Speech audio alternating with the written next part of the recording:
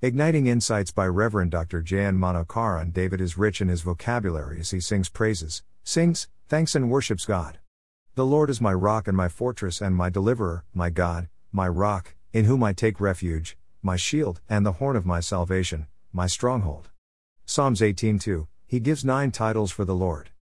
1. His strength. The Lord is the one who has granted him strength, stamina and power to survive against the ruthless attack of enemies and also overcome them.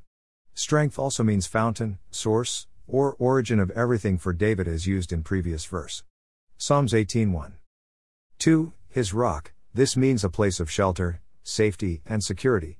Moses also states the Lord is the rock of salvation. Exodus 15:2, Lord's word is rock on which a wise man builds his house.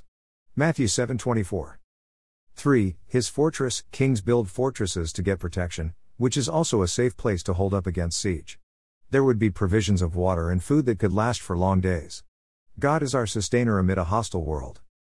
4. His deliverer. Lord marvelously delivers us during a crisis. The Egyptian army was pursuing Israel with evil intention. Lord delivered them by dividing the Red Sea. Exodus 14:21. 5. His God. King David knew God as the only person worthy of love, adoration, admiration, and worship. 6. His refuge. It is a place that has a secret hiding place. Enemies could not easily find that secret place. Psalms 32:7. 7. His shield. It is a defensive weapon. It is like the iron dome used by Israel against missile attacks by enemies.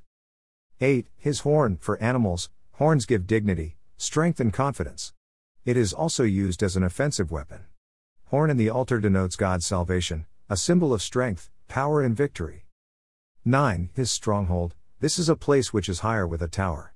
From the tower it is possible to observe the movement of enemies even when they are at a great distance. Hence, plan wise strategies to defeat them. How do I worship?